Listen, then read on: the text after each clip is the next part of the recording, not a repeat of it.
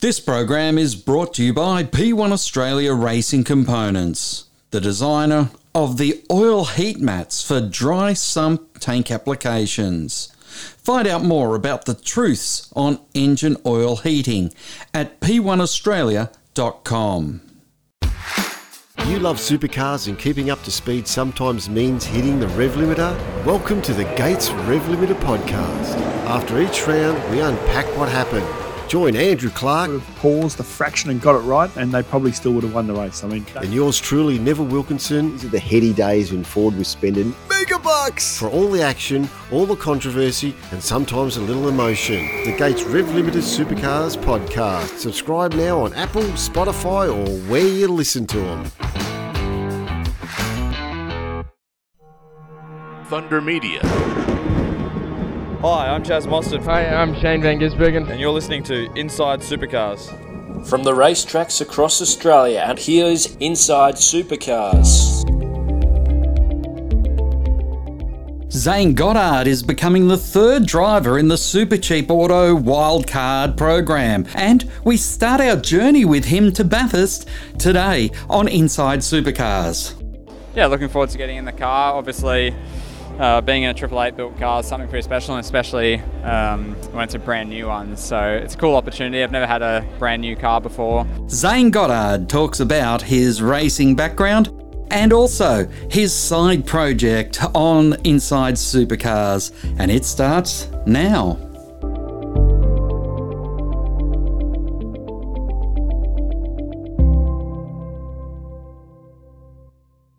Welcome to Inside Supercars. Tony Whitlock and Craig Gravel. It's day two of the Newcastle 500, the 2023 season with Gen 3. And we're talking here with Zane Goddard, who it has already been announced that, Zane, congratulations, you've picked up a gong because you're going to be driving in the wildcard with Craig Lowndes in the Super Cheap entry. Yeah, thank you. Yeah, firstly, it's a great opportunity. Super thankful to everyone at 888 Super Cheap. And to be pairing up with Craig is going to be something pretty special. So, going to be cracking into it this year, try to get the best results possible. But, just looking forward to the opportunity.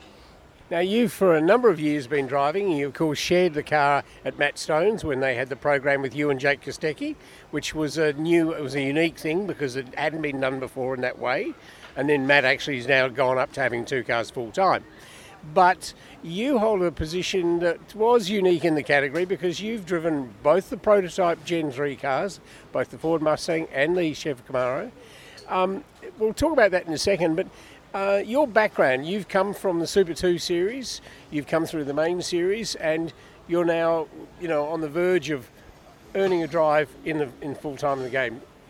What did you think was the thing that got you where you are now? Yeah, firstly, obviously, it's been a bit of a roller coaster.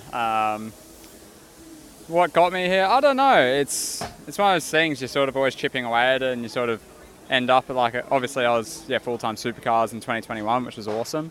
Goal is definitely to get back there. But, past 2 years, last year with Tickford and this year with 888, I've worked with some great teams, and obviously last year didn't quite go to plan, but this year, definitely got the ambitions to have some really strong results, and hopefully that can sort of catapult me back into the sport in a full-time manner. But I don't know, obviously had some strong results in 2021, especially in qualifying, second row at Tassie, a few top 10 shootouts and stuff. So I guess it was a shame not to be back on the grid full-time last year, but still hungry to get there, and that's still definitely my ambitions.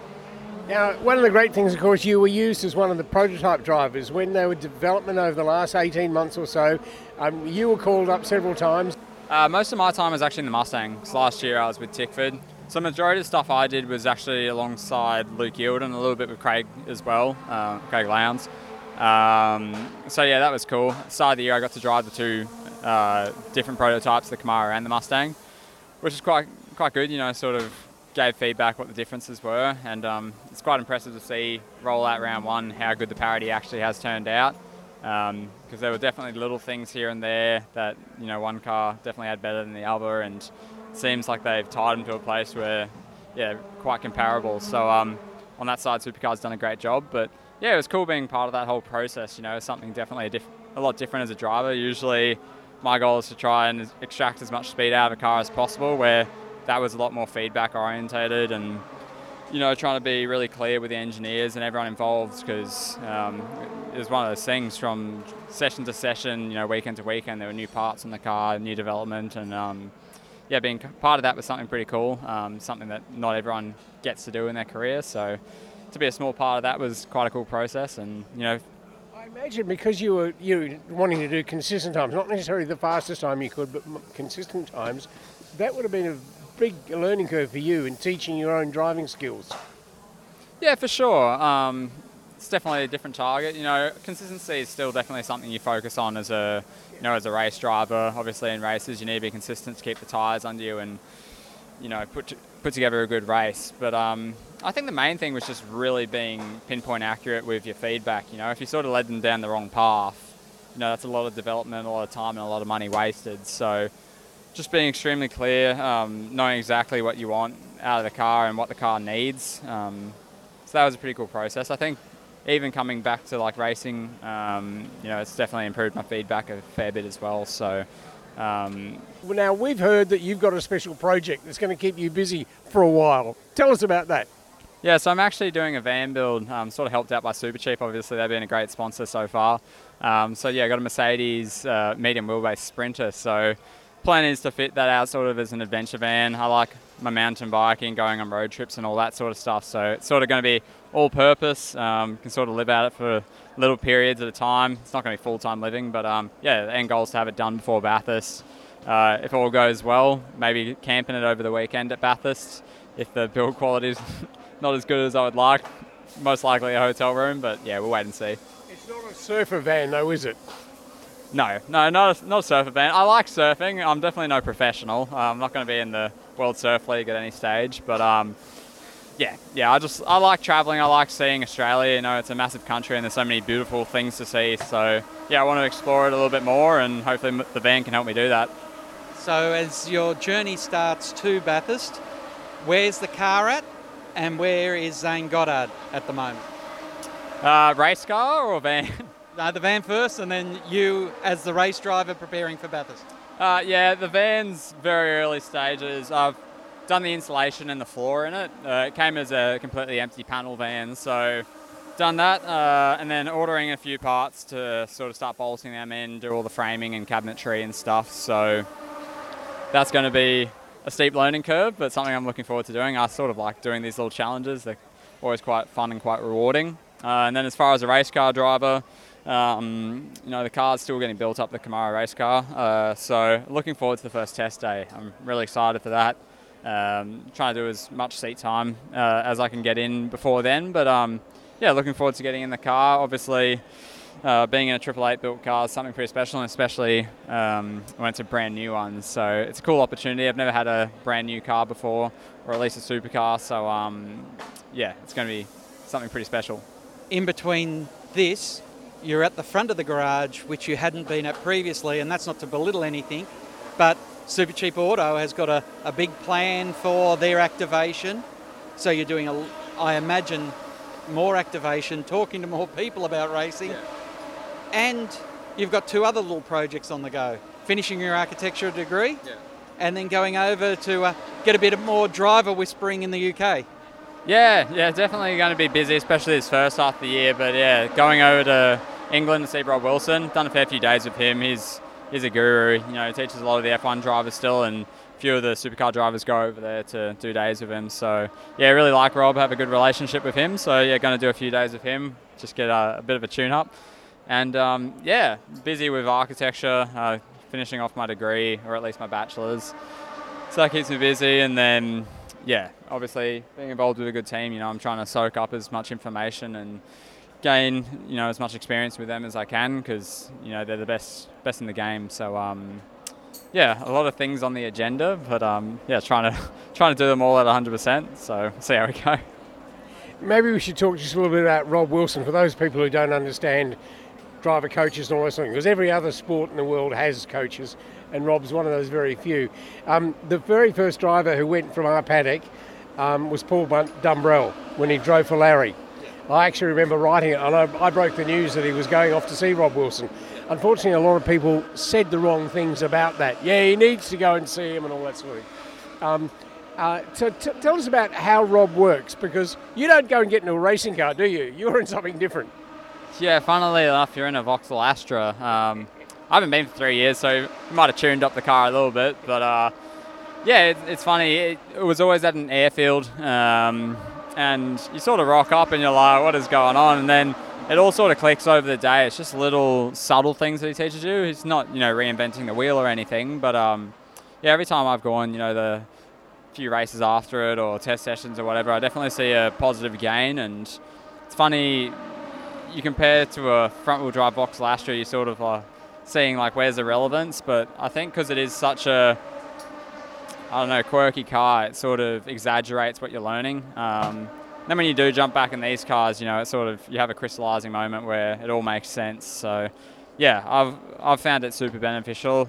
So. Of course, it's one of the things that people who don't know anything about motor racing, and the vast majority of people don't, because they're not involved, they don't know people in it, they have a totally different idea about it. Because race drivers, the one thing that you need to do is be adaptable.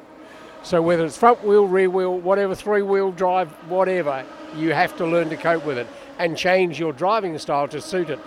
It's interesting, James Golding is the first driver who's come out, he said before, after the qualifying, but before the shootout, he came out and said, I prefer driving these cars over the old ones. And he's the first person who's come out publicly and said that. And I'm sure it's going to actually echo out. It's not a question of, we may as well accept it because that's what it is, that's what we're going to be driving. I think it's a genuine thing. I like driving this car. Yeah, 100%. First time I drove the car, I thought it was a great thing to drive. It moves around a little bit more. It feels like more of a challenge for the driver. And I think the driver actually earns his pay a little bit more in these cars than the old ones. The old ones, there was sort of one way of driving it, and if the car was out of the window, it was really hard for the driver to sort of bring it back into it. Where this car, it seems like the driver can make a bit more of a difference. Teams are going to have the opportunity to sort of go different directions with the car and how they develop it. I'm sure everyone's going to find their smaller windows at some stage, but yeah, obviously a lot of different teams would have a lot of different philosophies, and for them all to be so close, it obviously means that the car can, go different directions. Look, I think the one thing that we'll say, Zane, it's going to be, look forward to actually speaking to you over the next few rounds. How many rounds do you think you'll be going to of the championship this year? It all comes up to, how many we're allowed to do, sort of thing. So, yeah, the more the merrier. Obviously, I want to get on the grid as many times as possible. I love racing, so yeah, fingers crossed we get to do it a fair few times. Well, Zane Goddard, thank you very much. We look forward to seeing you on the grid at Bathurst, and we look forward to following the story on the way leading up to it. Thanks again. Fantastic. Thanks for having me. As we mentioned, we're going to be following Zane right throughout the year, getting updates on not only the progress of him in the Gen 3 Super Cheap Auto car, but also his side project there, building up that Mercedes Sprinter van and making it super with the help of Super Cheap Auto. That's all we have time for on this edition of Inside Supercars. Until next time round, keep smiling and bye for now. Inside Supercars is produced by Thunder Media. Tune in next time for more, or lock in the podcast on your iTunes or mobile device. Search Inside Supercars. The views expressed on Inside Supercars, including the panellists and guests, do not reflect the views of the network, Thunder Media or Sport Radio. Any publication or rebroadcast of the show without the expressed written permission of Thunder Media is strictly prohibited. You love supercars and keeping up to speed sometimes means hitting the rev limiter? Welcome to the Gates Rev Limiter podcast. After each round, we unpack what happened. Join Andrew Clark. Would have paused a fraction and got it right, and they probably still would have won the race. And yours truly, Neville Wilkinson. These are the heady days when Ford was spending mega bucks for all the action, all the controversy, and sometimes a little emotion. The Gates Rev Limiter Supercars podcast. Subscribe now on Apple, Spotify, or where you listen to them.